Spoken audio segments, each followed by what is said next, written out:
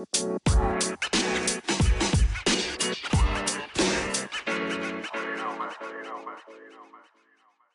is episode 29 of Caleb's Kung Fu Cinema. Hello and welcome back, everybody. I'm Caleb, your host and your favorite Kung Fu fanatic. We have a very special guest in the house today. He is a huge fan of today's topic. It is Cal the Kaiju Guy.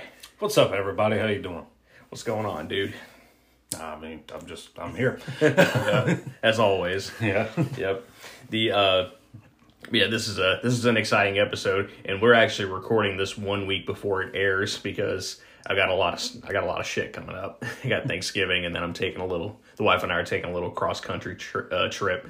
So we are recording this a week ahead of time because, got to get it out of the way. Anyway, so today's episode, we are celebrating what is at this time the early 81st birthday of the legendary Bruce Lee.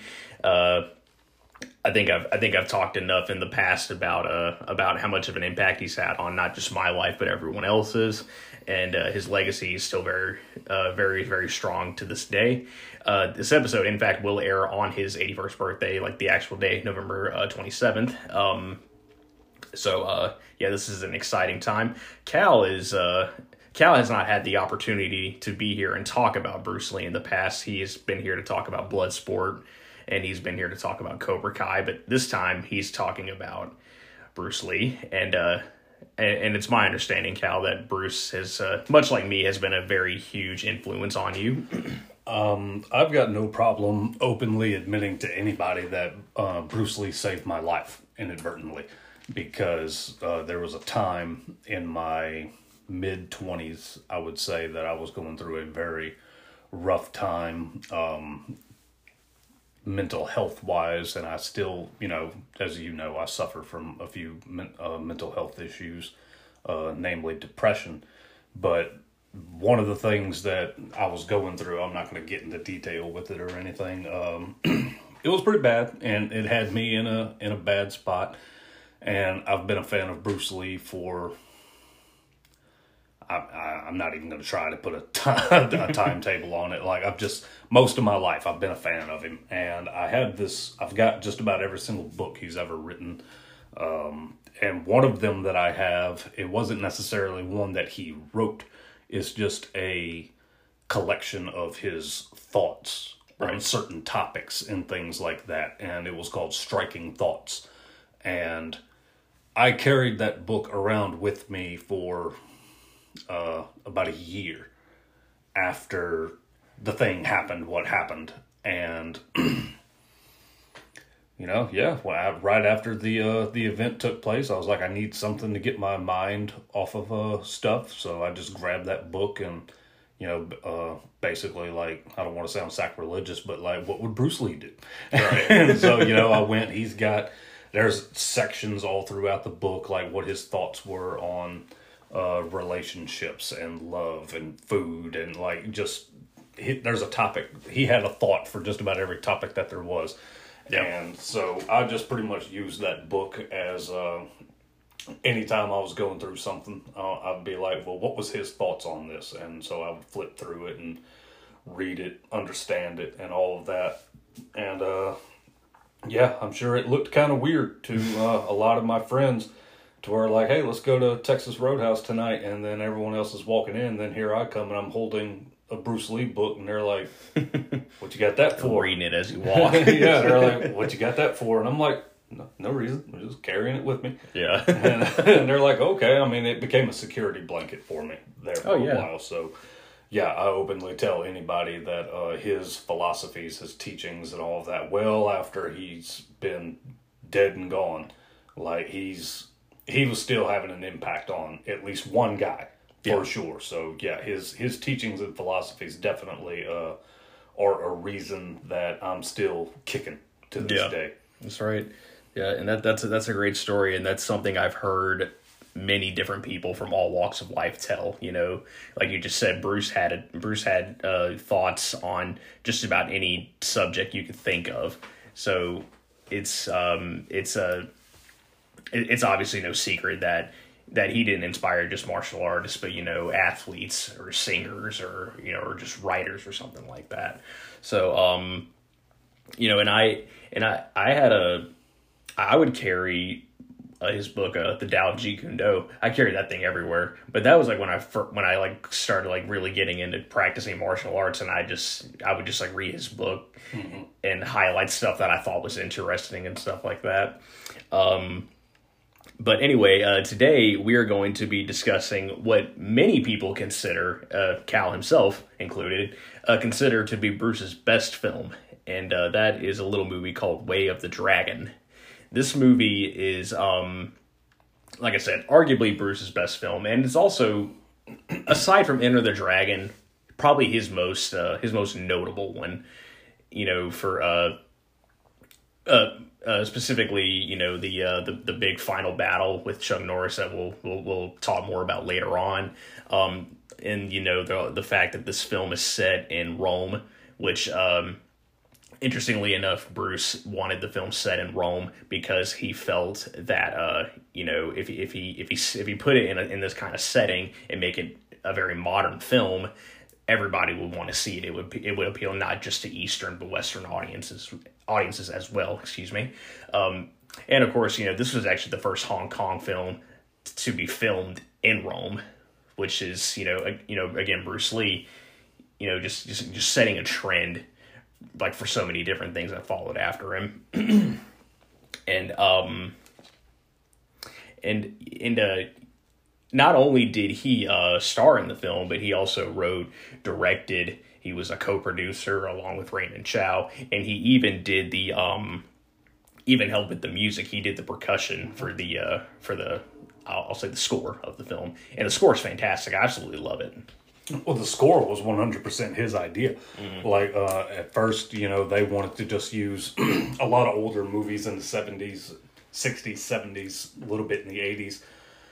Studios just had music that was stock footage, basically, and be like, here's our big, giant, library of music you can pick from to have in our movie. And Bruce Lee was like, no, I want a whole different score done for this. So, yeah, he did the percussions in it and was, basically responsible for it being an original score as opposed to just something found in a studio library that so many other films had used. Yeah, I can't tell you how many. I watch a lot of like classic kung fu movie trailers. Like the ones that we would see here in the States. Not you. Yeah, me. Who me? Yes, me. Couldn't be. But I can't tell you how many I've seen where they use the same music. Mm-hmm. The music you hear in Bruce's first starring, big major starring film, The Big Boss. The music you hear in that movie, I've seen probably 3 different kung fu movie trailers for completely different films that have that same music. Yep. That's just how it goes. Like I've seen, music. There was a trailer for Lord of the Rings: The Two Towers that came out way back whenever The Two Towers was, going to be the big movie being released, and heard the music from that trailer, and then it was like years later, I can't even remember what trailer it was, but I watched another one and I was like, hey, that's the same music that was in the Lord of the Rings trailer, and and all that. So yeah, they definitely recycle music from time to time, but old Bruce was like, not going to be the case for this one. So without any further ado, we're going to jump right into it. So Way of the Dragon was released on Christmas, or around Christmas time in 1972. It was written and directed and starring Bruce Lee, who, like I said, also did the percussion for the music. Bruce also did the fight choreography, and this was his directorial debut as well. And this was the first film from Bruce's own production company. He had started his own company called Concord Productions, and this was the first film under that label rather. And sadly, it was also the only film under Concord Productions, which we'll get into a little bit later. Anyway, so along with Bruce Lee as our star, we've got Nora Meow, Chuck Norris, Wei Ping O, I think. I'm going to screw up these names like usual. I apologize. We got John Ben, Huang Chung Shin, Tony Liu, Unicorn Chan, who was one of Bruce's absolute best friends. We got Chin T, the legendary karate champion, Bob Wall, and also the legendary Hapkido master Huang In-shik. So yeah, really, really good cast. And something that's interesting that you don't see very much. You didn't see it back then, and you don't really see it these days, I don't think. Whenever the stars or whatever of a film are being credited, you see like their ranks or their fighting history, because they show that in the opening credits of the movie. They show that Chuck Norris was the world karate champion. They show Huang In-shik was a grandmaster in Hapkido. Bob Wall was also a karate champion at the time. So I wish they did that more often. You don't really see that these days.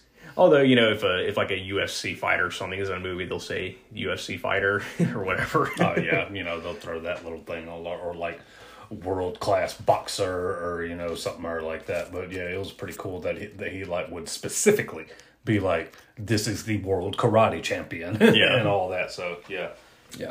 So yeah, like we had just said, Bruce Lee wrote and directed this film, and something I hear a lot of people say, and I definitely agree with it, something that's special about this movie is that we saw a different side of Bruce Lee. Before this movie came out, we got The Big Boss and we got Fist of Fury. Those two movies are very serious in tone, and the themes of the movie are very dark. There's a lot of violence. Bruce is he's very serious in the movie. Or in those other movies rather, and he plays a guy who's very stern, and he's out for revenge and stuff like that.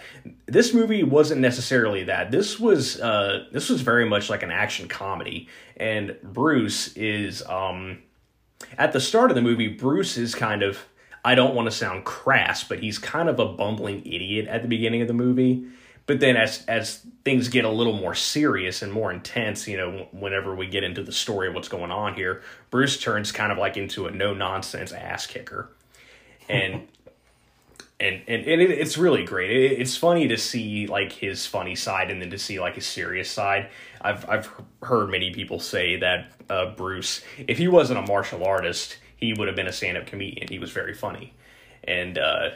And he's funny in this. He makes me laugh several times. The funniest thing to me was whenever, right after they have a big fight in the restaurant and everything, and all the bad guys have been beaten, and then the doors open up and it's customers that's fixing to walk in, and they're like, wait, it's customers. And he almost kicked him. Yeah, he's sitting there, he's like, oh, come on in.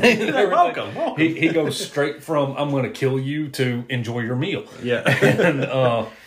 And, his wife has gone on record. I don't know. I'm not meaning to, if I jump ahead into your, anything that you were planning on saying, but his wife has gone on record as to say that this is her favorite film of his. Right. Because she says that this was the closest the world got to actually see how he was in real life. Apparently he was not acting all that much. Yeah. In this movie. He was being himself. Yeah, he was just being himself. And there's been numerous accounts of people that met him in real life that, even though in a lot of movies, like you said, the other two prior to this one, he was very serious, straight to the point, no nonsense and all that. But in real life, there's been more than one person that was like, no, he was hilarious, he was down to earth, he was always in a good mood, had one of the most infectious smiles that anybody could have. So yeah, this was a very different, it was a different side for the audience to see of Bruce Lee, but to people that knew him, it was a more familiar side that they got to see. Right. Yeah. So yeah, Bruce, he plays a character named Tong Lung. Tong Lung is, he has just arrived in Rome, Italy. He is there to help out a family, or I don't want to say a family friend of his, more like just she's the friend of a guy that he works with, basically. So yeah, he's in Rome, and he's meeting with Chen Xinghua, who's played by Nora Meow. She's just lovely. Oh yeah, she's great. I love Nora Meow. She is fantastic. So yeah, and we'll call her Miss Chen. That's what he calls her throughout the film, Miss Chen. Mm-hmm. So yeah, Miss Chen, she is having some trouble at her family restaurant in Rome. Her uncle, who lives in Hong Kong, has sent Tong Lung to help her out. Miss Chen wrote her uncle a letter saying, I need some help. And turns out that he wasn't feeling well. He couldn't make the trip himself. And so he sends Tong Lung, and right at the start, there's some really funny moments, like while Tong Lung is in the airport. Right before we started recording, Cal was talking about the older woman just eyeballing him while he's standing at the right outside the airport gate or whatever. And he's very visibly uncomfortable, and he's doing awkward smiles and just kind of like, he's fidgeting with his backpack. Yeah, pretty much and everything. And I told Caleb before we started recording, I said it's probably the most awkward anyone has ever come to seeing Bruce Lee in real life, because he was just like, his face says it all. Like, why are you just staring daggers into me? Like, what in the world? Yeah. And then there's a couple other funny moments. Like, one, he's walking around the airport trying to find something to eat. He scares the daylights out of this little girl because he doesn't know how to tell her, where can I find some food? Yeah, it was that scene. Like, it just looks so, like, I get that he was like, hey, where's someplace that I can eat or something like that, but it's just the way it was shot. It just seems so out of place. Like, it's literally like he just walks up to some random kid and the camera's like right in his face and he's like, yeah. The little kid's like, "Mommy!" And then he just takes off running. Yeah. So yeah, anyway, Tong Lung, he finds his way to a nice restaurant in the airport, goes in, and he this is so funny. He doesn't know how to tell the waitress what he wants. He's like saying eggs, and she's like, huh? Which, that waitress, she needs to quit. Yeah. Let's be honest here, because I think the thing that they were trying to make it to her, like, it was throwing her off, was he was going eggs.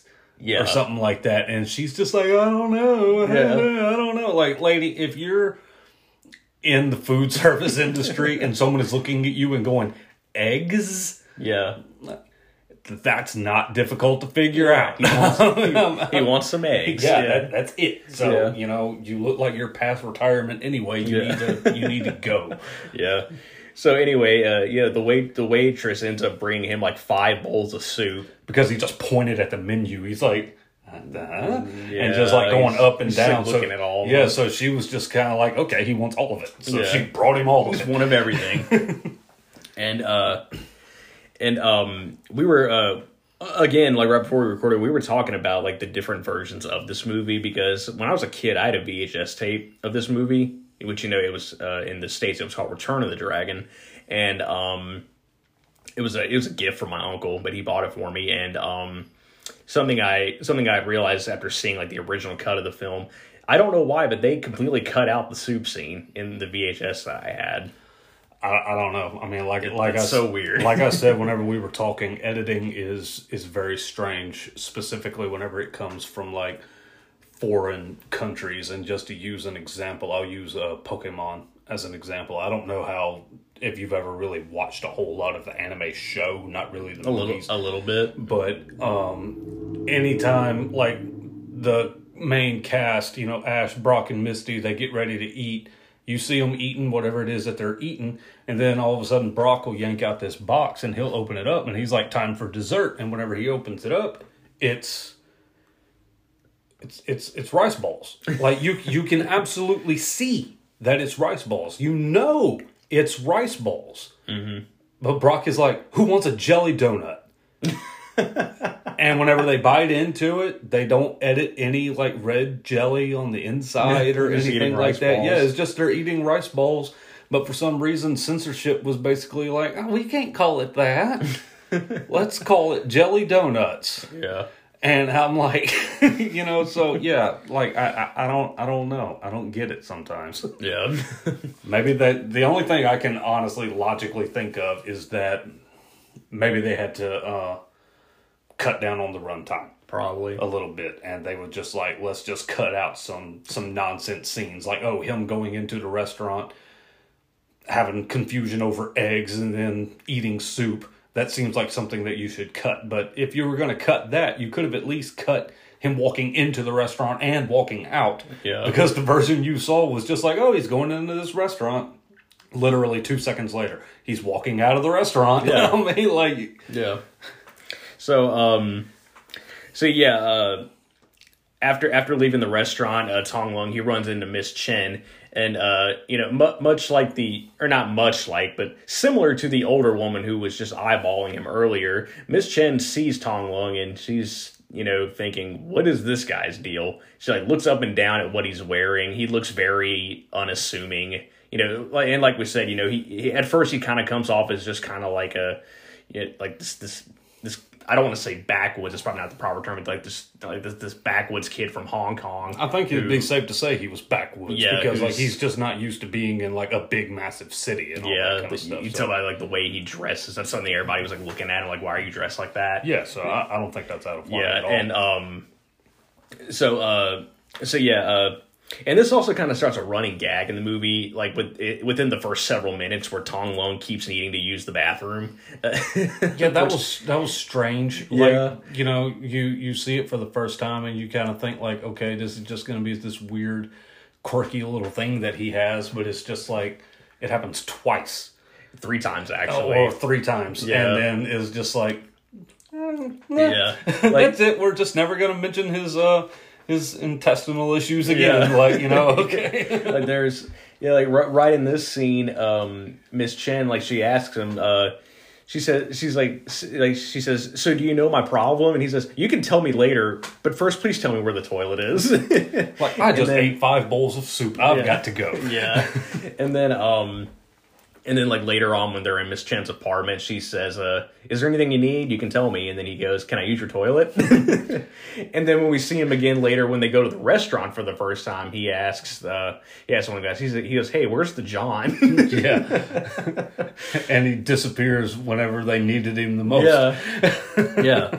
So anyway, Miss Chen, she tells Tong Lung that so she has a restaurant in Rome, and this Italian gang is trying to force her to sell the property to them. Which, by the way, this is the most unintimidating gang you will ever see in your life. Every time I watch the movie, especially the heavier set one with the longer black hair and the beard and everything. I guess he's kind of like the ringleader.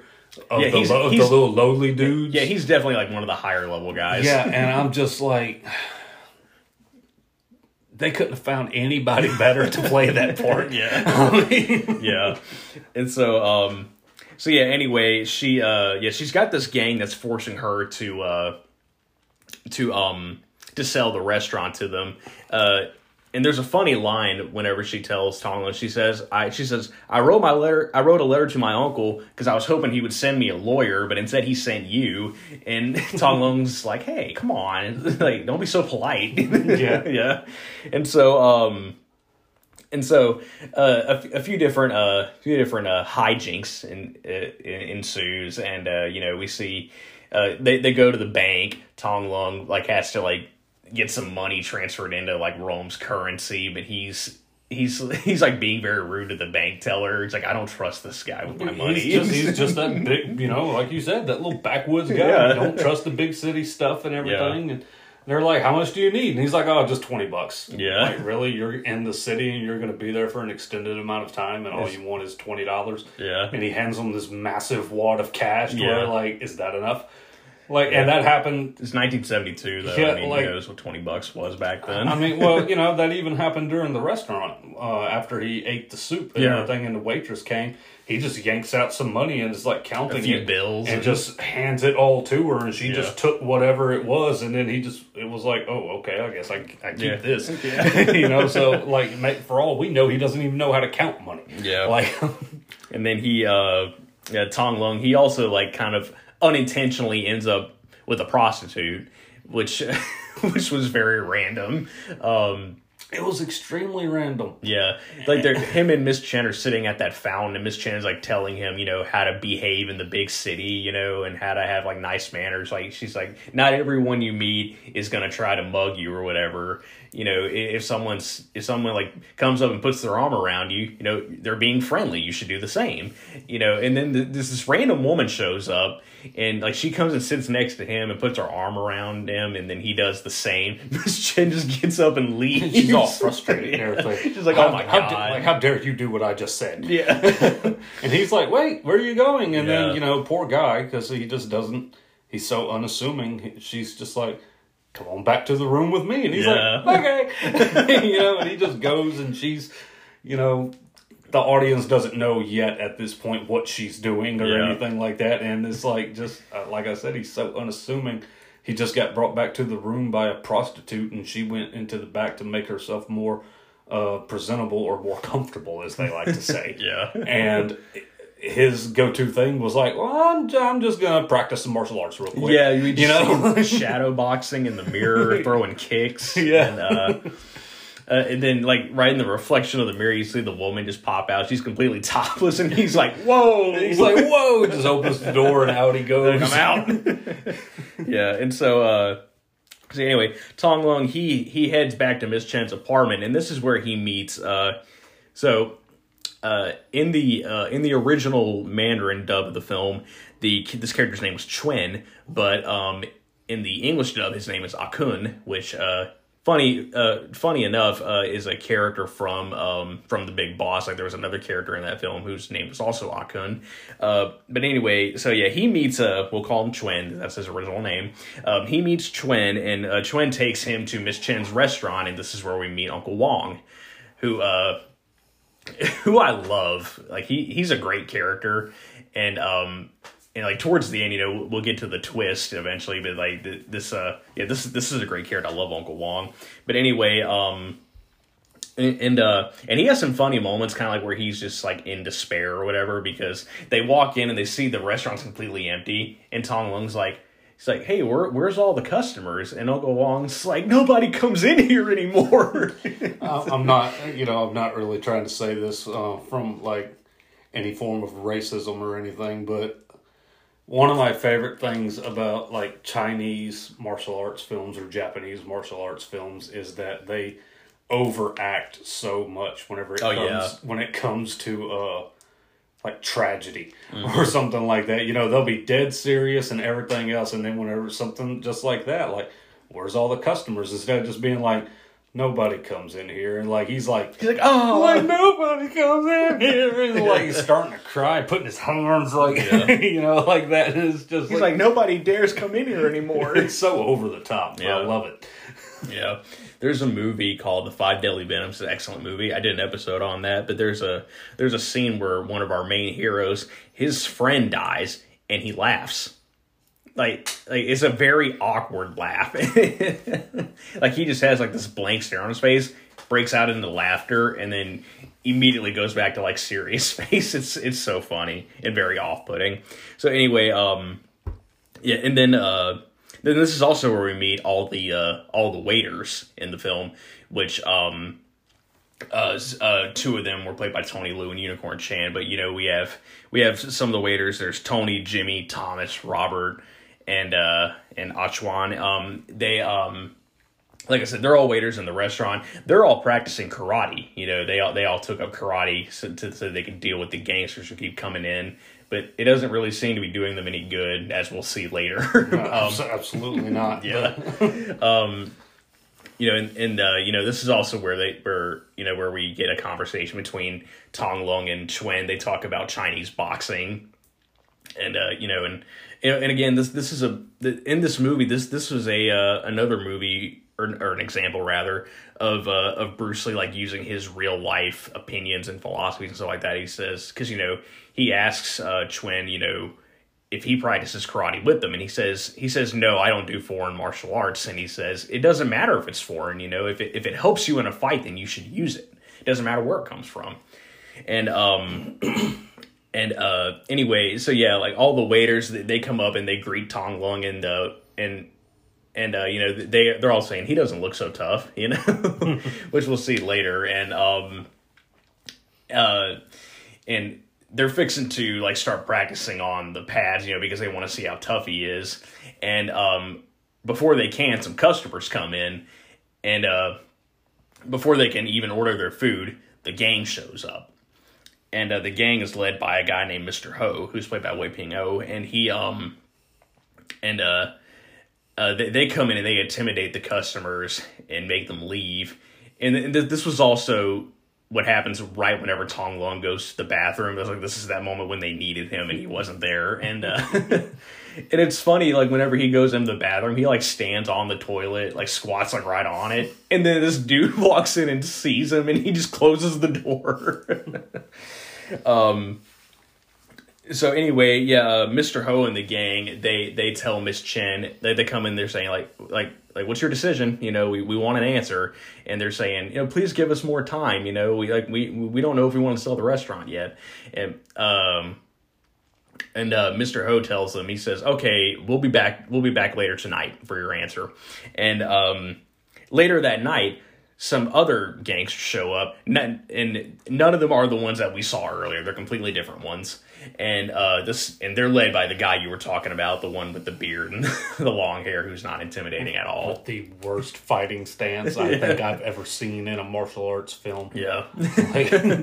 And so, there's a funny moment too, like with I don't know the character's name, but it's the black one in like the all red, you know. He's a walking cartoon. Yeah, basically. he's like I'd like some Chinese spare ribs. and Jimmy, who's played by Unicorn Chan, Jimmy's like Chinese spare ribs. What? He says, you don't know what Chinese spare ribs are? He's like, well, let me show you, man. And then he just punches him right in the ribs. And so Jimmy, he like asks them, he's like, hey, you want to step outside? So they walk out through the back door into this back alley behind the restaurant, and Jimmy decides to fight first. He fights the big leader, you know, and promptly gets knocked out with one hit, which I love, because right before it happens, he takes his watch off and hands it to Tony, and he's like doing like he's warming up. He's warming up and everything. You can see the strain in his face. He's concentrating so hard and all that kind of stuff, and then just pow. Yeah, just gets knocked out with a big right. Down for the count. Yeah. So yeah, Jimmy, he gets knocked out, and Tong Lung decides he's going to step in there, and this is one of my favorite moments. Whenever he says we'll show him Chinese boxing, and Chuen's like, yeah, Chinese boxing, and so yeah, Tong Lung he fights this dude and knocks him out with one kick. Or first he kicks him in the back, and then he says, you know, Dragon seeks path, and does a spinning back kick. Dragon whips his tail, which is one of my favorite lines of all time. And then he fights the cartoon character, is what we'll call him. Yeah. He walks in there, and he's like got the boxing stance. He's throwing jabs. Tong Lung promptly knocks him out, and then he takes out the other two. And again, you know, this is whenever we kind of see that transition to where, you know, Tong Lung is not just this useless clown. He is a very, very skilled fighter. Mm-hmm. And funny enough, Miss Chen's like the way Miss Chen talks to him and treats him completely changes. Earlier every time she saw him, she was just like shaking her head in disappointment and acting so annoyed by him. He'd ask where the bathroom is. She's rolling her eyes and everything. Yeah. Like, who is this clown that got sent to me? Yeah. And then she finds out, like, oh, he could kill me with his index finger. I better be a much, much nicer to him from here on out. Yep. And so the next day, we're back at the restaurant. You know, and all the waiters, like Tony, Thomas, and Robert, and all of them, they're all talking about how great Tong Lung was. Jimmy, on the other hand, is very jealous and acting very unimpressed. And so Tong Lung shows up. They go out to the back alley again, you know, so that they can see what else he can do, because they're saying, you were too fast yesterday. We couldn't see what you were doing. How about you demonstrate some more for us? And Jimmy's like, this is funny. He says, says, "Oh, everybody's been talking about how fast and powerful you are. I didn't see any of that last night." Like, yeah, because you got knocked the fuck out. Yeah. You were unconscious. You were literally the first one to drop. Yeah. So He's like, "I didn't see any of that." You were sucking on your thumb while he dismantled an entire gang, and you're going to be like, well, I didn't see anything. Well, yeah, you was counting sheep, Jack. And and this is where we get one of those very iconic moments of Tong Lung. He kicks the dude who's holding the pad. He kicks him right into that big stack of boxes. It's one of Bruce Lee's most iconic scenes. Yeah, everybody knows that scene. Oh yeah, and that was 100% real too. Like he like straight up kicked that dude all the way into those boxes, and and all the waiters are like, "Oh, that was great! Like we're gonna give up karate. We want you to teach us Chinese boxing." And so, and they all decide to remove their shirts. Yeah, they all take their knees off. Like, yeah, we're giving up karate. We're giving up karate, and we're going to learn your style. And the first thing that they do in unison is just like, let's take off our shirts. Yeah, let's ditch the gis. Here we go. So anyway, later that night, Miss Chen and Tong Lung head back to the apartment, and wouldn't you know it, there is a guy with a gun sitting in a chair waiting for them. And he's also working for this boss, this mob boss, we'll say, who is wanting the restaurant sold to him. He's sitting there. He's saying, "My boss wants to see you," but Tong Lung, he throws a dart at him and hits him right in the hand, and then just beats the shit out of him, and then drags him out the door.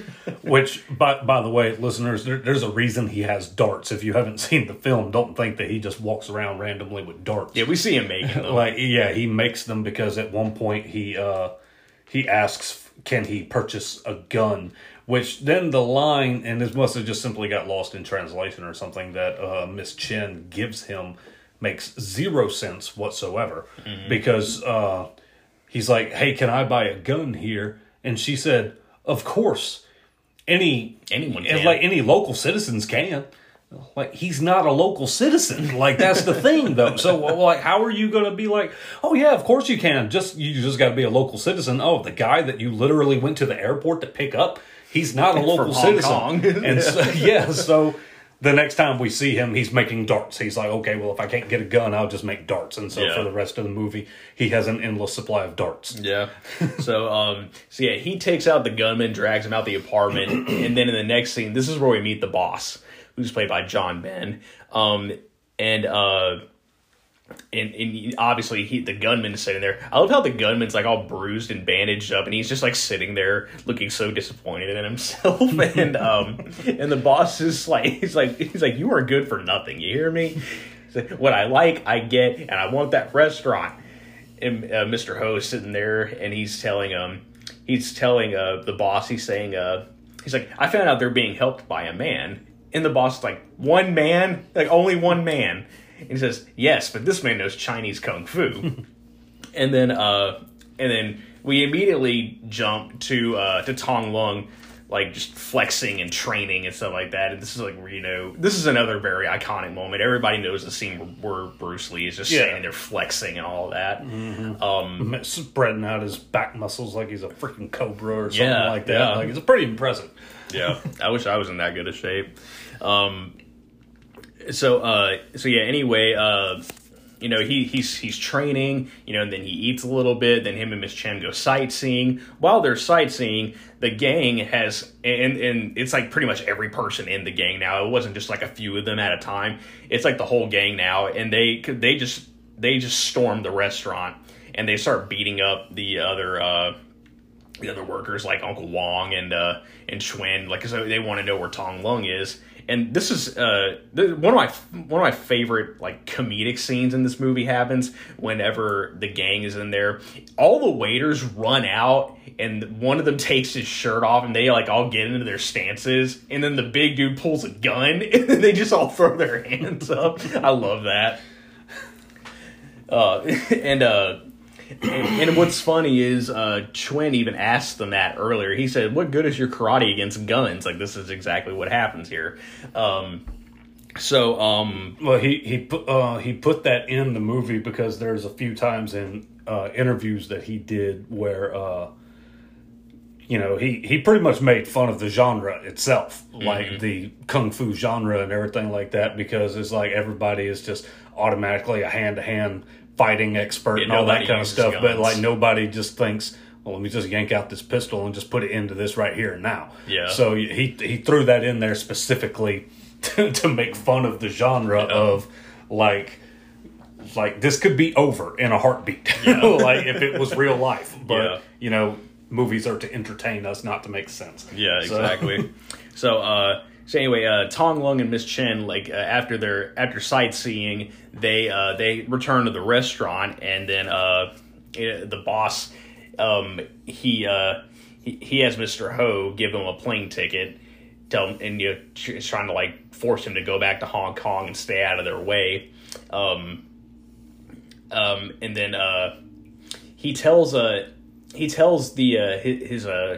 thugs to take him out back and get rid of him or whatever, which is weird because they just gave him a plane ticket and said go back to Hong Kong, but then they're saying take him out back and kill him. There's so much about this whole scene that doesn't make any sense to me. Like, to me, one of my favorite comedic lines of the movie happens at that moment whenever he walks in and there's some of the thugs are waiting at the door. They grab Miss Chen. One of them just punches him. A cartoon character just punches him, and like Bruce Lee just kind of looks at him, and the cartoon character just like in the strangest little voice that the dub actor could have done was like, "You better step out, baby," or something like that. And I was like, "What was that?" Like, I love the way he says close the door. It's like, close the door. Close the door. I was like, oh my God. Yeah, so they take Tong Lung out back, and the big guy's like saying, Tong Lung's got his hands up, and he keeps saying, put your hands down, but he won't do it. And then he just elbows him like right in the groin, and then he picks up a staff and starts fighting back.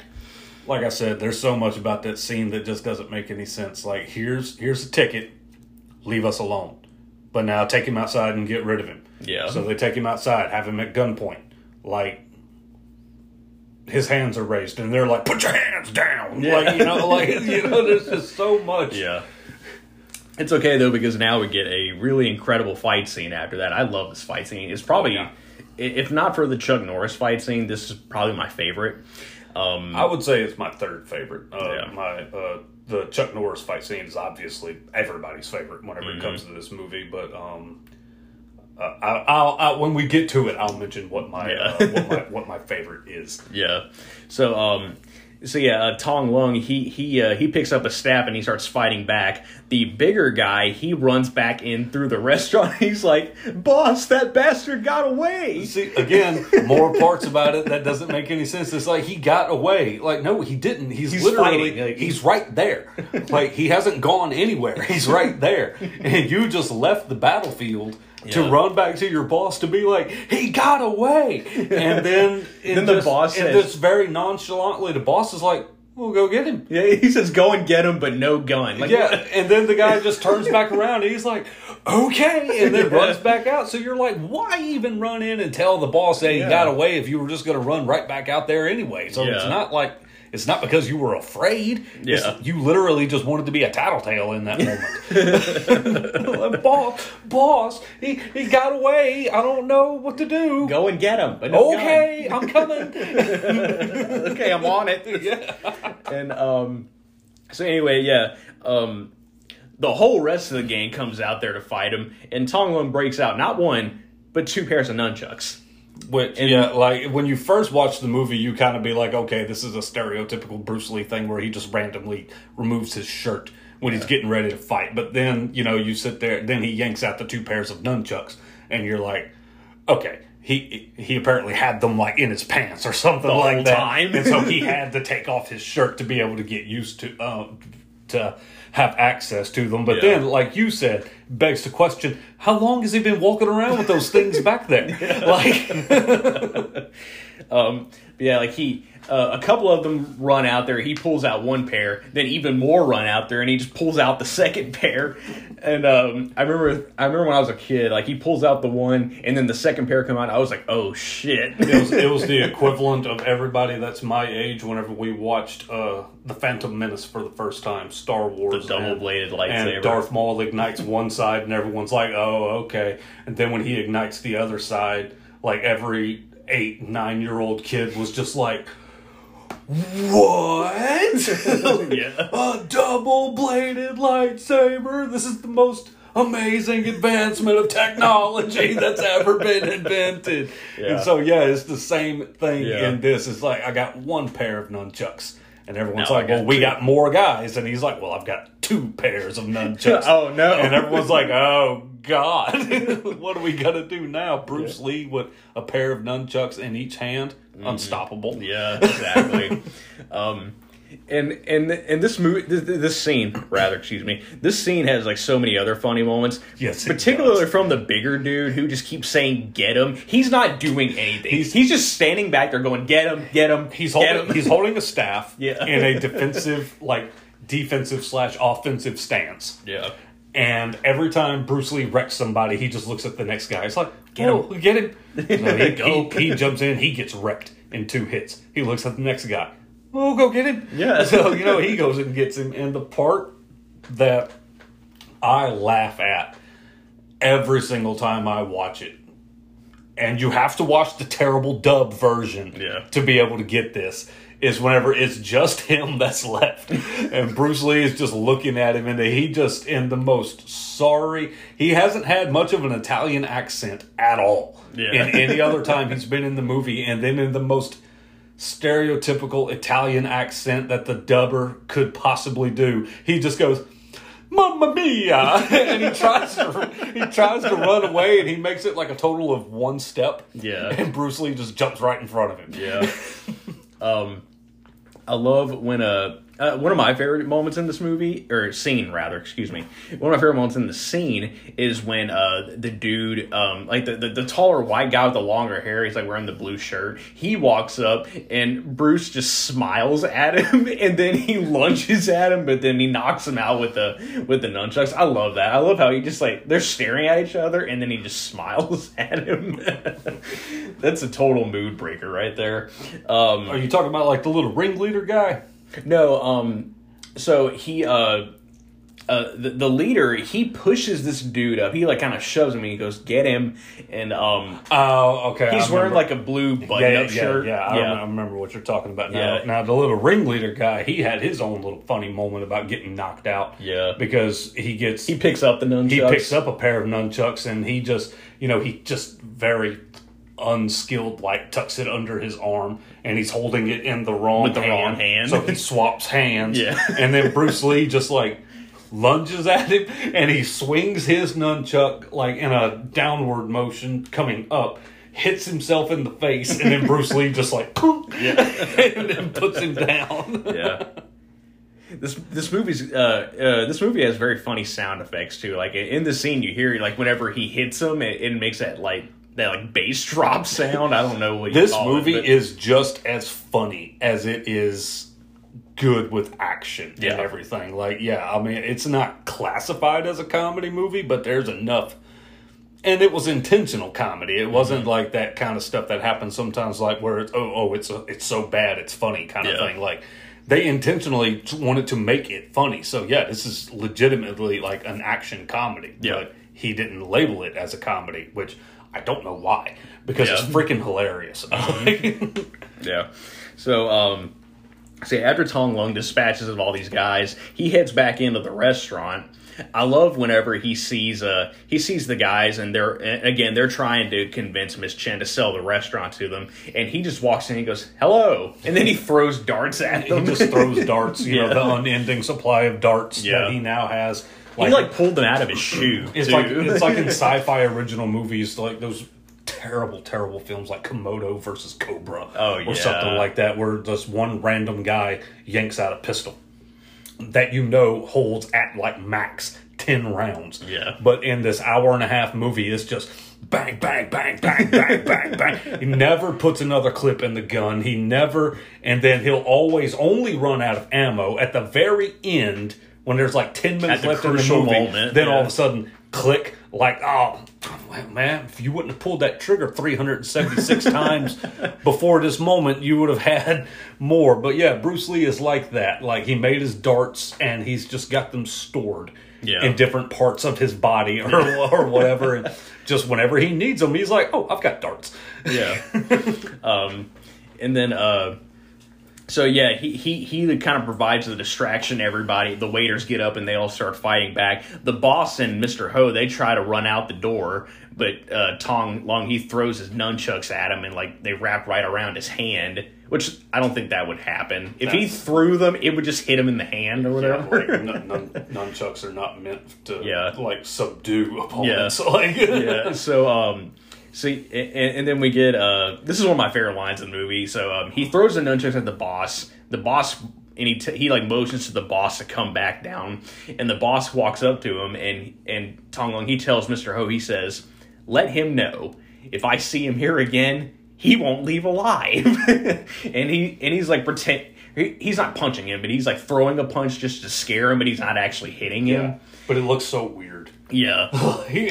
And I love whenever they walk down, he grabs his tie, and just kind of like just pulls it out. Well, I mean, what more would upset a businessman than two things? One, taking his money, or two, messing up his wardrobe. Like, because they want to look nice and spiffy at all times. And so he's just like, oh, that's a nice tie you have there. It's a shame if someone untucked it. Yeah. Yeah. So, So yeah, Tong Long, he tells the boss not to come back, and they all leave. And this is the moment you were talking about, whenever some customers are trying to walk in as the gang is leaving. The customers walk in, and Tong Long almost kicks one of them, and they're all like, "Wait, it's customers!" Yeah, he immediately goes from "I'm going to kill you" to welcome. Come on in, guys.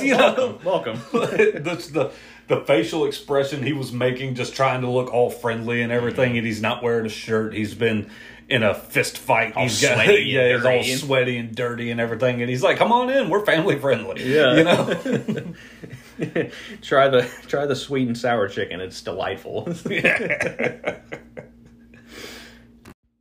So, not sure how much longer after this, but sometime after this, Miss Chen and the others at the restaurant, they receive is what I'm guessing is a death threat, because it's just like they just see a letter on the table and there's a cross there.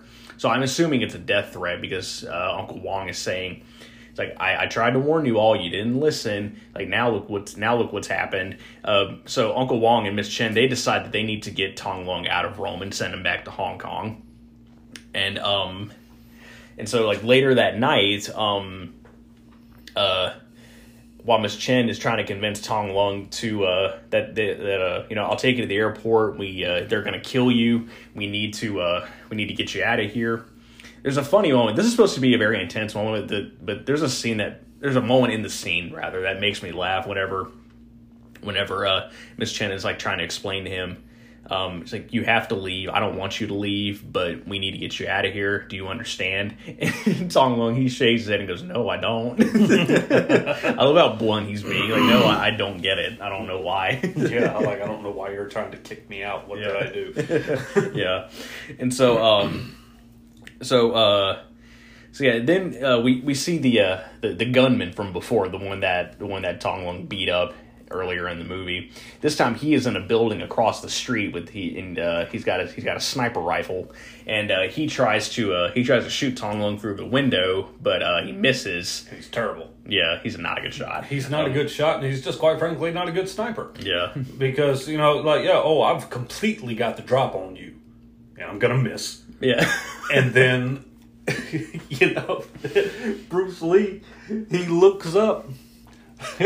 He sees him across the street, and he ducks. And the guy ducks, like, "Oh no!" And he goes, shit. And Bruce Lee stands up, and it's like, "Wait here, don't move," and just runs. And I'm sitting there like, What kind of sniper are you? Like, you're gonna duck when somebody is like, dude, shoot him. You know, just shoot it. So so Tong Long, he runs out of the apartment and goes across the street to find the gunman, and the gunman he sees he's on the roof, and he sees the the door to the roof. He sees the knob turn. He shoots through the door, but again misses. Which I'm sure he was kind of like just standing out of the way and turning the knob to make him fire all his shots off. Yeah. Tong Long, he throws a dart at him. You know, again, a dart. He's got that dart. He's got him. Yeah. He throws a dart and hits the gunman right in the ass, and he just runs off. But when he heads back to the apartment, Miss Chen is gone. She has been kidnapped. And this is another really funny moment. Whenever he looks around and sees that Miss Chen is gone, he picks up the phone to call the restaurant to tell them that Miss Chen has been taken. And he pulls out the business card. Miss Chen gave him a business card earlier that had the number to the restaurant.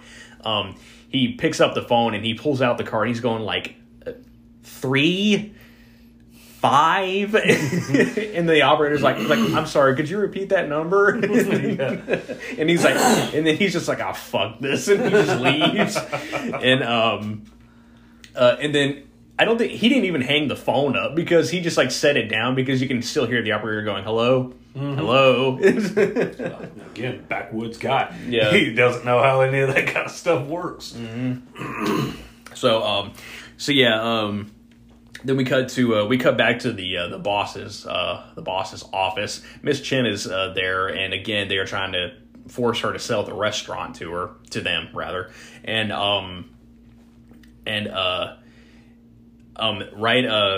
right whenever so Miss Chen she says oh, Tong Long will be here any minute now, and Mr. Ho's like, he just laughs and says oh no, right now he's making peace with his maker, and then he starts whistling, and then he like slowly turns his head and sees him standing in the doorway.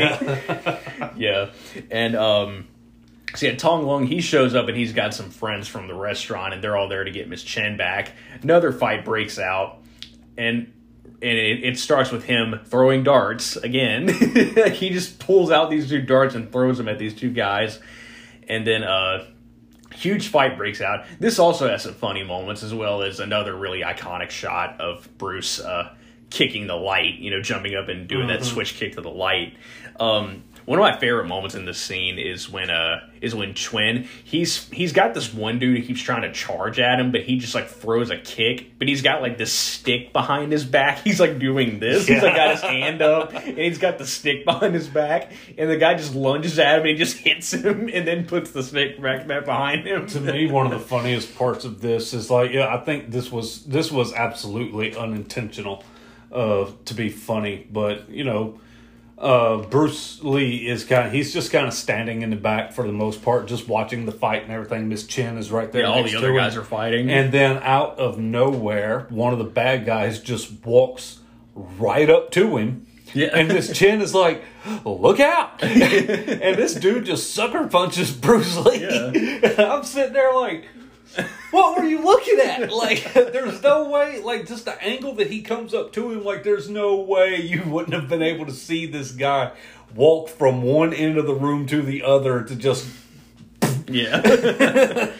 So, and then, like, right after the fight ends, like, they've taken out all the guys, we see the boss and Mr. Ho kind of like hiding behind the corner, and Miss Chen's like, he's over there, and then they like hide. They're like peeking around the corner, back, and then they hide back.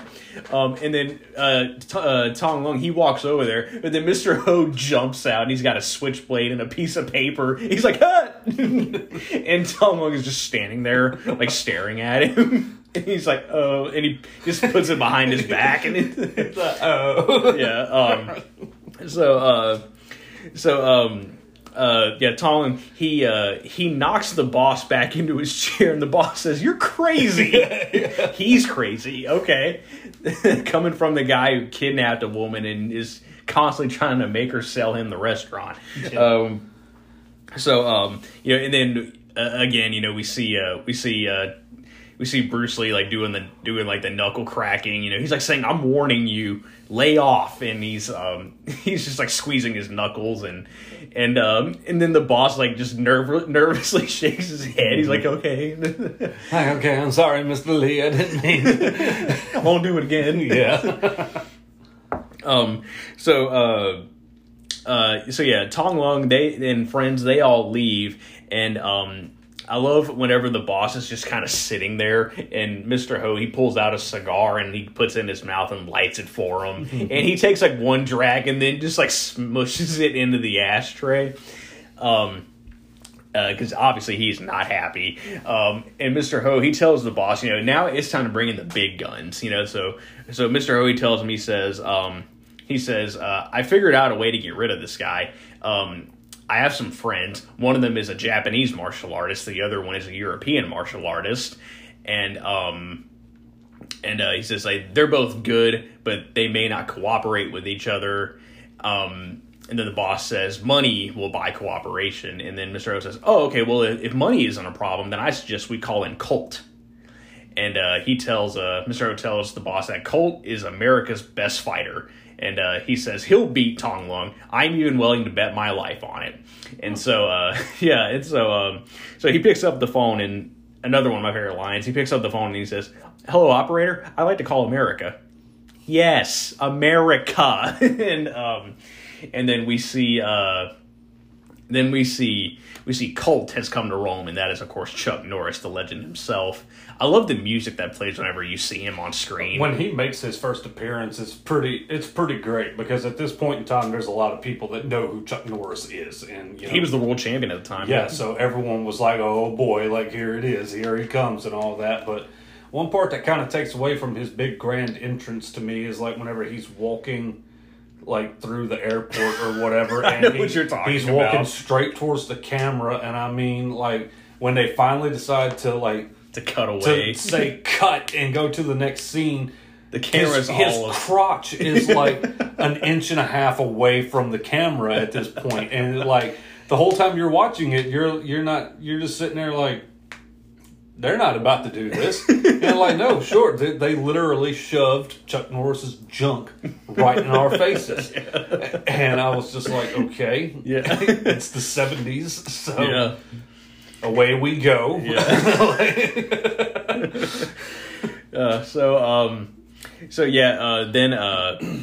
Then we come back to the boss's office, and we see the Japanese martial artist and the European martial artist, so they call them, played by Hwang In-shik and Bob Wall, respectively. And they are not happy with one another. Yeah, they're just fighting, because they don't like each other. And it's funny because Hwang In-shik, who plays the Japanese fighter, he is Korean, actually. Mm-hmm. So I thought, they did that back then, though. That's a common thing. They still do that today. Yeah, they still do that. Yeah, they still like definitely cast Korean actors to play like Japanese characters or something like that. Oh yeah, like I can't remember if I pointed this out on my own podcast or yours. You talked about it on or Bloodsport. Chris's, the thing with like the Native Americans.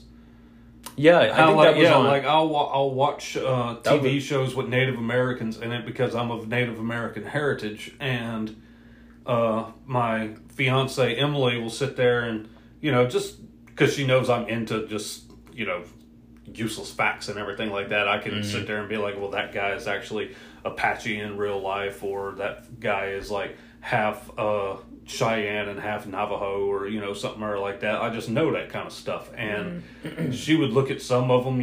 They're supposed to be playing a Native American, and she's like, "What tribe is he from?" And I'm like, "Spain." And she's like, "What?" And I'm like, "Yeah, he's Spanish. He doesn't have a drop of Native American blood in him." And then there was one, we were watching a show called Banshee, which I highly recommend that show for anyone that's into more very adult themed drama, crime type show and everything. But there's a girl, I can't think of her name, the actress's name, but she's in it. And she's gorgeous, for one. and she's very, very pleasant to look at, but she's supposed to be playing like the daughter of this high up Native American chief in the show. And Emily was just like, what tribe is she from? And I was like, she's just really tan. Yeah. And she's like, what? And I'm like, that girl is as white as they come. Yeah. Like, literally, not a drop of Native American blood in her. So, yeah, it's nothing even to this day out of the ordinary for them to be like, we need to cast this Japanese role. What about that Korean guy? Mm. He'll work. Yeah. You know? Yeah. Then Colt comes in, and they decide, Colt's going to be the one to take out Tong Lung, and then we get to see a little demonstration of his skills. He takes on the Japanese fighter, and he beats him up pretty bad, and so the boss, he asks Mr. Ho, he's like, okay, has everything been arranged? What's the plan here? And Mr. Ho tells him, he says, I'm going to meet them at the Emperor's restaurant tomorrow, and we're gonna lure them out, and then these guys are gonna ambush them. So back at Miss Chen's restaurant, it's Chinese New Year. Everyone's happy and celebrating. Mr. Ho comes in, and he just kind of tricks them. He says the boss sent me to propose like a little truce. He's sorry. He wants to meet with you guys and apologize for everything that's happened. And he says, so meet me tomorrow morning at the Emperor's restaurant. And so the next morning they go, Tong Lung and Uncle Wong and Tony and Jimmy and another one of the waiters, Thomas, they go to the restaurant, and Mr. Ho is there, and he says, oh, sorry, the boss isn't here. He had an urgent matter to attend to, but my car is right outside. I can take you to him. So they all get in Mr. Ho's car, and he drives them out to this field, and then the European and the Japanese fighter, they show up in their karate gis, which is such a drawn out entrance for these two, because there's five people that all show up or whatever, and so whenever the two martial artists start walking towards them, and I swear it was just the same footage that was just on repeat over and over again. It would show one character's face and then back to them walking. Then it would go to the next character's face and then back to them walking. Yeah. And they're walking like they're walking in unison to the beat of the music and all that kind of stuff. And it's like, okay, John Travolta, like, come on now. Like, let's wrap this up. Yeah. Like, get up there. And so now that we've finally gotten here, I will say, other than the fight with Chuck Norris, this is my favorite fight scene of the film. Oh, yeah, this is very good. I really like this one. I would like to ask, though, just to kind of pick your brain a little bit, how would you react if someone drove you out to a field and then two guys in karate gi showed up? I mean, it would be extremely odd, for one, but I mean, putting myself in their situation, it really wouldn't be out of the realm of possibilities with everything else that they've dealt with at this point in time. You've got a gang constantly busting up into your restaurant and fighting you off and all that kind of stuff, and then all of a sudden, like, hey, let's drive out to this undisclosed location and all that, and then you get out, and then here come two karate experts. Part of me is going to be like, yep, should have seen this one coming. Okay. Yeah, here we go. But if we're talking, like, if I was in that situation, yeah, I'd kind of see it coming. But no, if like you and me are just, somebody's like, hey, come take a ride. We take a ride out to this open field, and then two guys in gi start walking towards us. I'm gonna be looking at you like, what's happening here? I'm just, because of my martial arts background, I'm going to start shadow boxing and everything. Yeah, do we need to? Let's go. You want to come to the show? Come on, let's go. Yeah. Shit. Oh man. Okay. Yeah. Fight breaks out. We got Bob Wall, got Huang and Shik fighting. The other waiter, Thomas, who's there, he gets killed. And this is a sad scene. Yeah, he gets killed. Tong Lung jumps in there and he fights Bob Wall's character. And Bob Wall's just great. Oh yeah, I love Bob Wall. And I love the stuff you see in this particular fight between Bruce and Bob Wall's characters, Bruce is like throwing he throws, like, you see him like throwing like oblique kicks, which is something that has become a very common technique in MMA these days.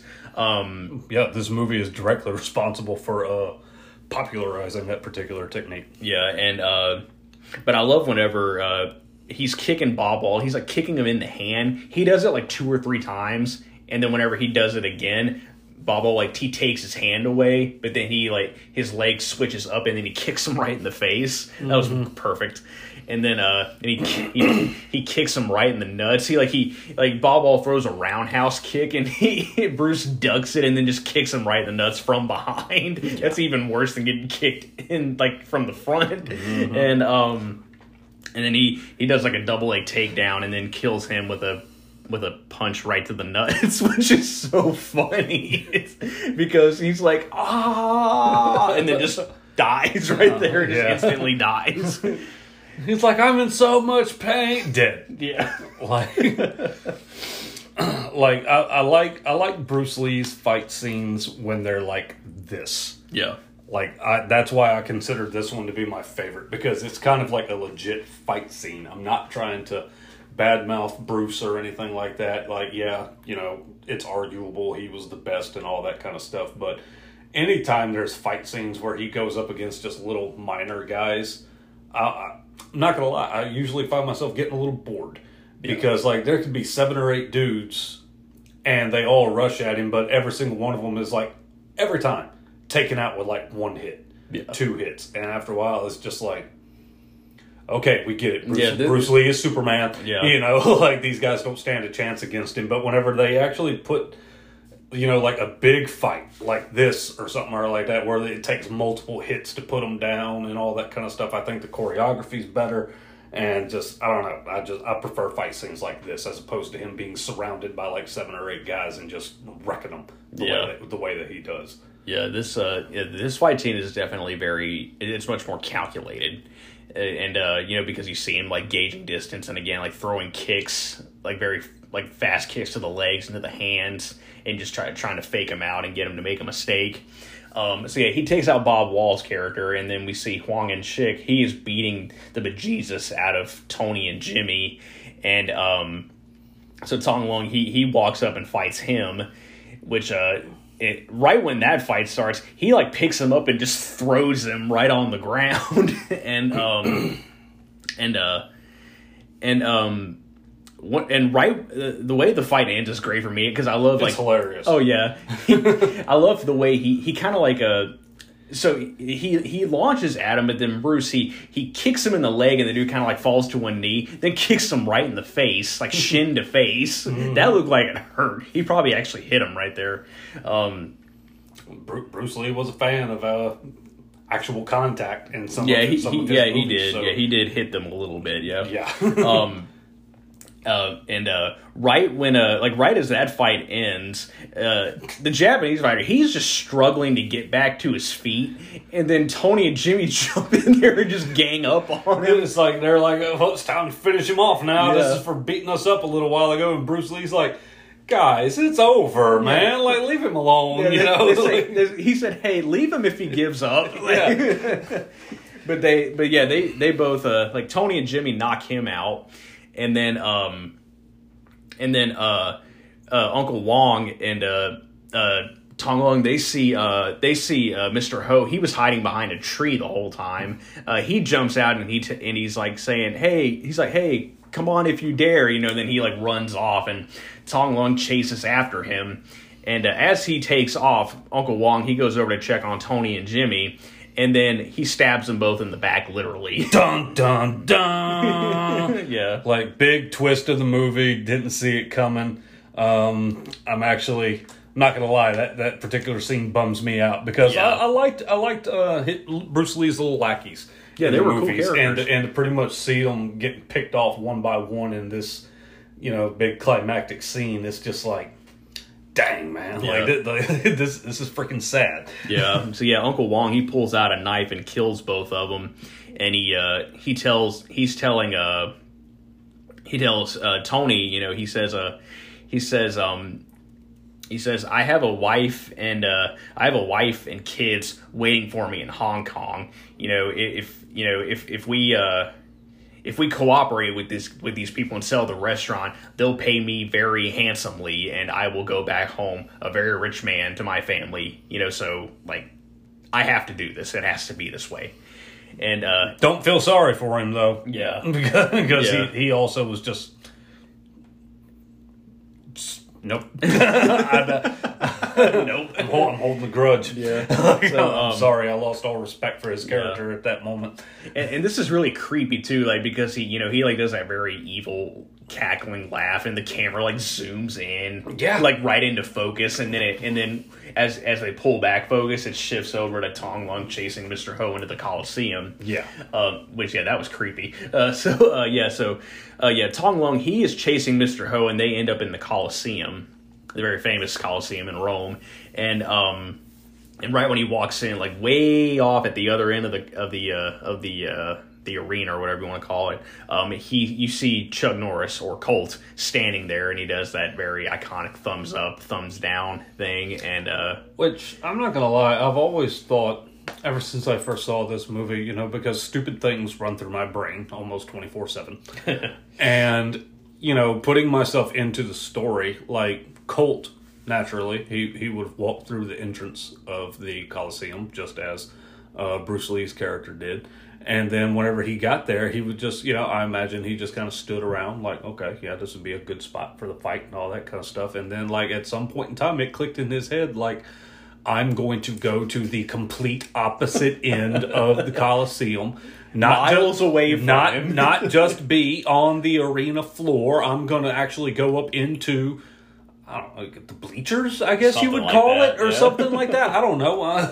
He like, I'm going to go way up there to where I'm literally, like, you could probably shout at each other and not understand what each other is saying. And I'm just going to stand here with my hands on my hips and I'll wait. Yeah. And like, and how awkward would it have been if Bruce Lee showed up before he was there? Yeah.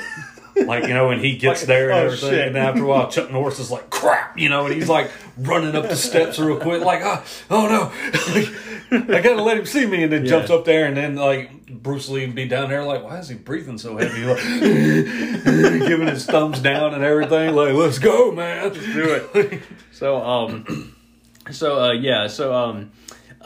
Tong Lung, he is making his way like around the Coliseum trying to catch up to Colt. While he's doing that, we hear Mr. Ho like taunting him constantly, just yelling at him. Annoying. Yeah, that's really annoying. If you didn't want to punch that character in the face before this, you're gonna want to do it whenever he's taunting Bruce Lee, because he's like yelling, "You're trapped inside. The man you saw just now is going to kill you." It's stupid. Some of the things he would say, he'd be like, "You're trapped inside." Yeah. And then the next one would be like, "You're at death's door." Yeah. Yeah. And like he does that Soon you will be a dead man. Yeah, he does that like 7 times. Yeah. And you're like, shut up. Yeah. So anyway, so Tong Lung, he catches up, and we see him and Colt face off. And, it's finally time. Like, one of the most iconic fights in all. Which, there was like a good solid 5 minutes of him, like, going all through the Coliseum, trying to find him. Yeah. And you could see him kind of, like, staring at him and all that kind of stuff. Just building suspense. Yeah, never realizing he's there. Yeah, and so, when they finally face off, and you're just like, even whenever you've seen the movie so many times, like me, and, like, they finally come, like, face to face. You know how the fight's gonna go. You know what happens, and you're sitting there still like, here we go! Like, Chuck Norris versus Bruce Lee! Yep. Yeah. And I love like whenever they take a few minutes to warm up. Like, they're both kind of just in their own little world, and they're getting ready to fight. Oh, yes. 100% out of respect for one another, because they pretty much know. Like, Colt has obviously been told about Bruce Lee's character. And so he's like, I'm going to have to take you seriously.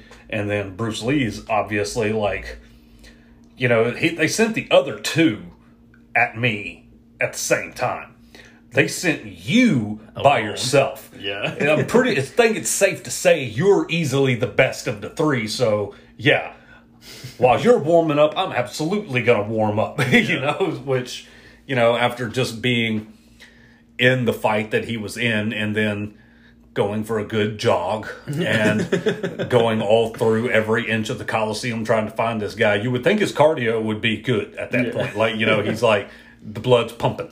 So, but, you know, they had to do it for theatrical purposes and all that kind of stuff to have him, you know, showing like his shoulder blades raising up and all that. And then just numerous times there's this random kitten that's in there, and like the camera is focusing on the cat just as much as it is focusing on, the cat, on them, and it's just like, what? Like, what's going on? Yeah. And you know, we see another moment that most people know Bruce Lee for is like when he like leans forward, you know, like in his face is like touching his shins. Oh, yeah. I wish I could do that. Where it basically looks like a human staple. Yeah. Like, so yeah, fight starts, and they wait for the cat to meow to start fighting, which is just weird. I guess that was just the equivalent of a bell ringing. Ready, set, go. Or something like that. Bell ringing or whatever. Yeah. So yeah, the fight starts, and at first, Colt is too good. You know, like he Tong Long isn't really doing much. He's doing what he can. He's like throwing kicks and stuff like that, but he's still like not really landing anything. Colt is like landing some really good shots, some good kicks and punches and stuff like that. You know, and you know, Bruce, he even grabs his chest hair, which it was so awkward. Yeah, like, I mean, you know, he grabs it, he rips it off, and everything. You hear that bass drop too. The part that I've always thought was funny, to where I'm like, well, that didn't work out at all how you wanted it to, was after he rips it off. You know, he's standing there and he's got it in his hand, and he blows in his hand, like trying to blow it away. It doesn't go away. And it very obviously just doesn't go anywhere. So then he just wipes it off. So, like, you know, I don't know if that's what he was aiming for. Yeah. But yeah, it's just very awkward to be like, crap. Yeah. You know? Like, this is disgusting. Cool moment ruined. Yeah. So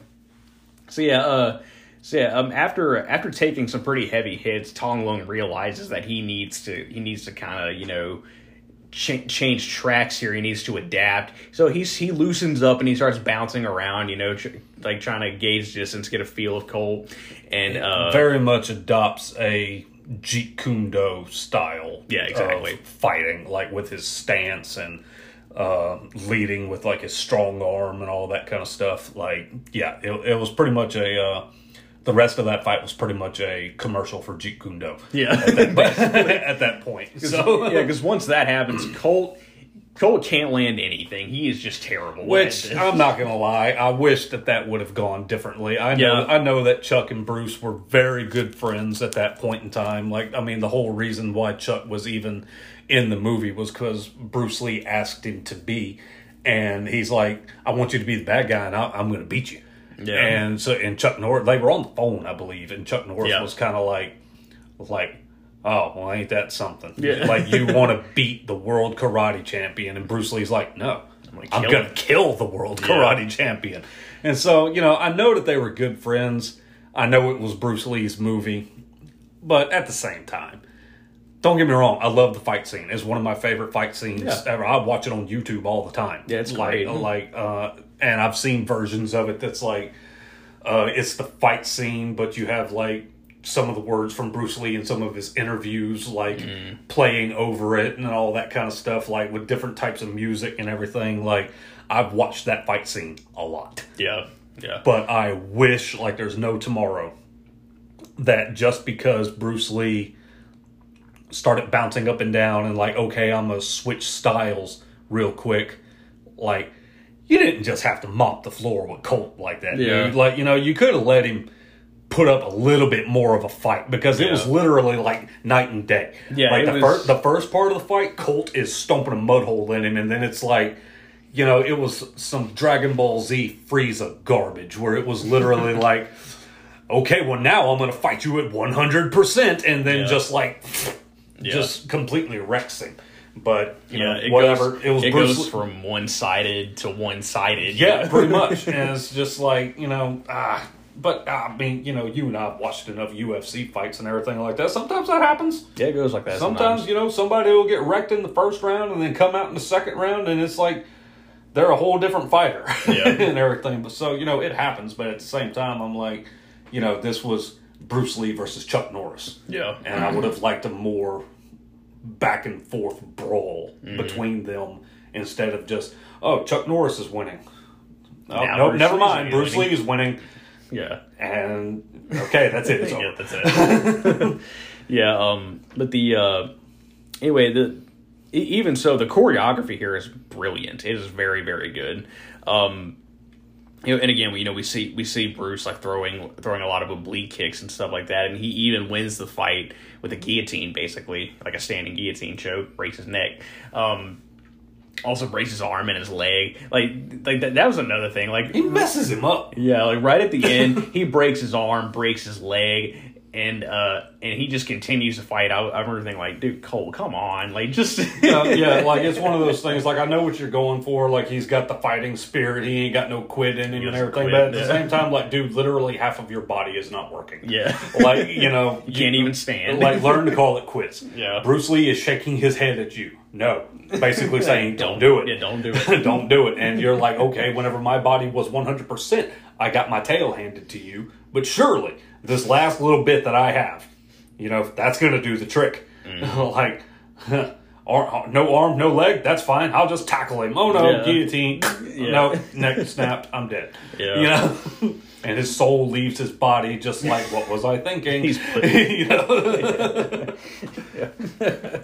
So yeah, Tong Lung he kills Colt, and he's very upset about it. yeah, he didn't want to kill him. You know, you can tell he's visibly upset. He didn't want to kill him, and he he does the honorable thing. You know, he honors the dead, pays him respect. And if you think about it, they were kind of leading up to that moment that he's not a fan of killing, because look at all the times that the gang members, the boss, and all that kind of stuff. How many times they just kept pushing every button he's got, and then he would stop them and basically be like, I'm warning you, stop this. And then they would do it again. And then he's like, I told you to stop this. And he just kept warning them. And even going up against Colt, when Colt is like, you know, still trying to fight to his last breath and everything, he shakes his head like, don't do it. And it's like, it clicked in his head, like, you know, kind of like a Zod versus Superman thing in Man of Steel. Like, this only ends one way. Like, either you die or I do.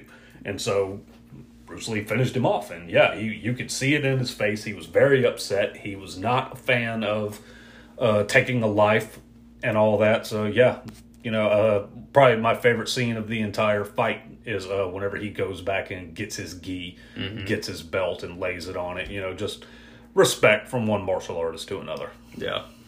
And so yeah, right as the fight ends, Tong Lung, he sees Mr. Ho running out of the Coliseum. Of course he does, Yeah. because he's a chicken. Yeah, he's like, you bastard! And so he chases after him. They go all the way back to the field where Uncle Wong was left with Tony and Jimmy. That he's been standing there completely stationary while still holding the knife the entire time. Yeah. Like, So yeah, so Mr. Ho, he runs up to Uncle Wong and he tells Uncle Wong, he's like, oh my God, we're not done. And he's like, we're not finished. And he sees Tong Lung catching up to him, and Uncle Wong, he cuts himself on the arm, you know, just to maintain his cover, kind of. And you know, and then he like starts fake crying to Tong Lung. He's like, we've been betrayed. Like, Tony and Jimmy are dead. He's like wiping his fake tears. He's like, oh no, God, please. So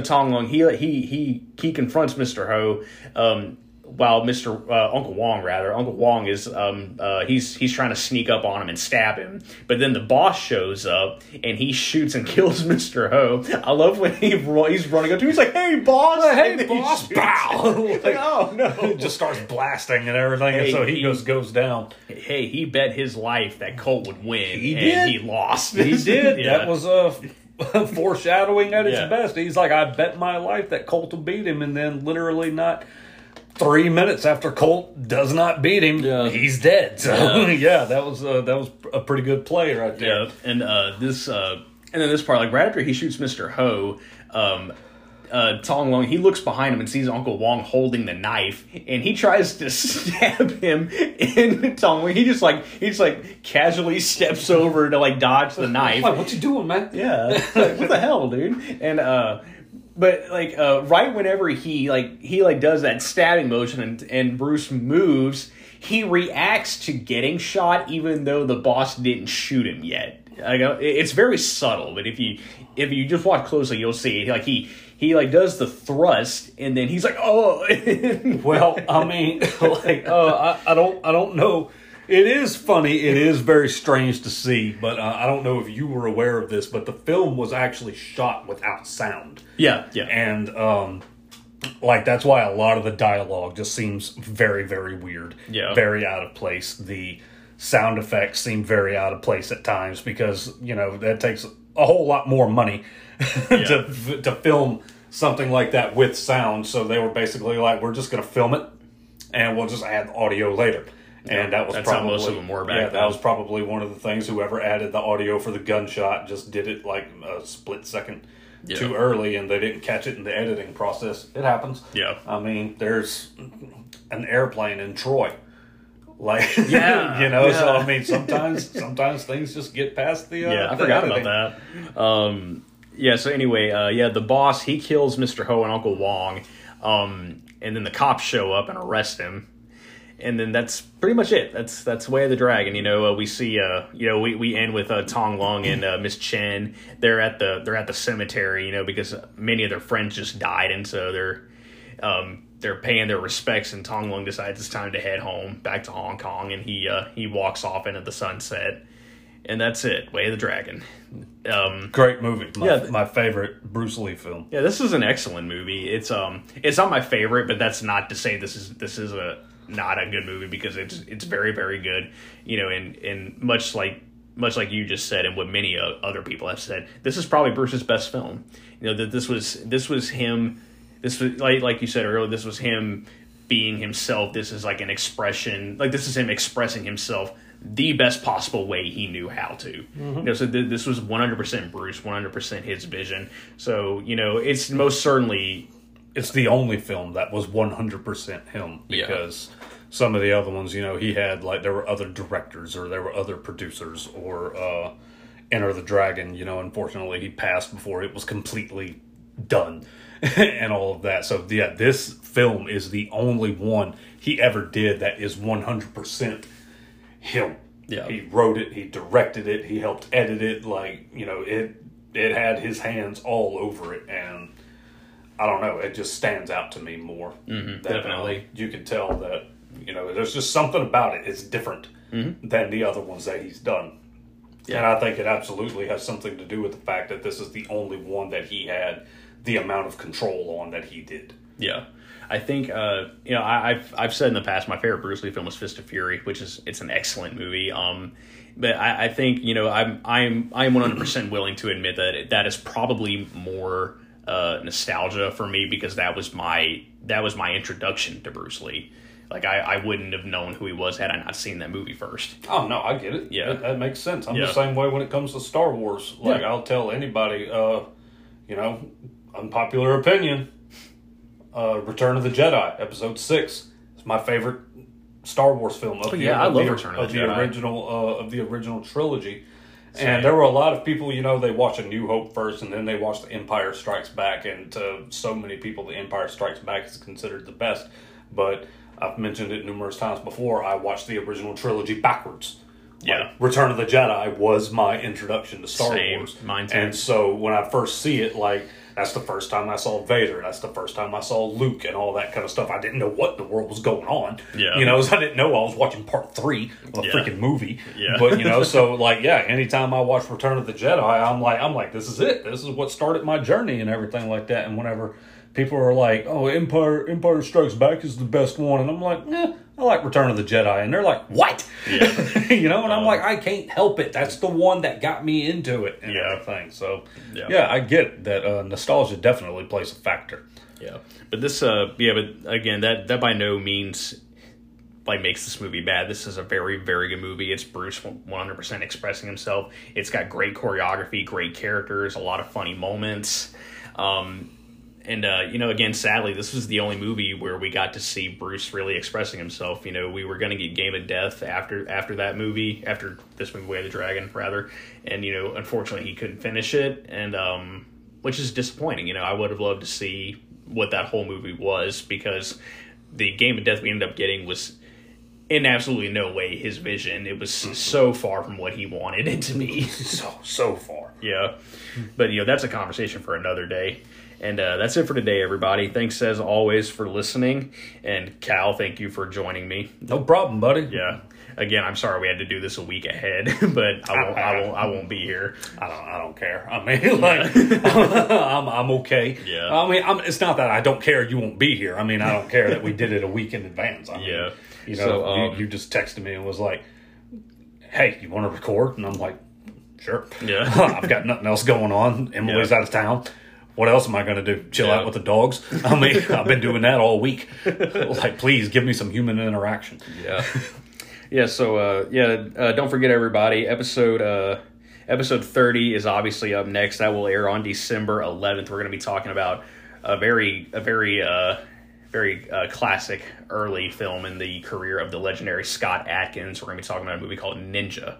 I'm looking forward to that one. That's going to be our first Scott Adkins discussion. We haven't talked about him yet, and my wife absolutely adores Scott Adkins, so she's looking forward to that one, and we're going to have a lot of fun with it. So yeah, episode 30 on Ninja airs December 11th, and don't forget, as always, I must mention to follow me on Instagram. Go to Instagram and follow me at CalebBryant9, and go to Facebook.com/KungFuCinema9 to check out my Facebook page.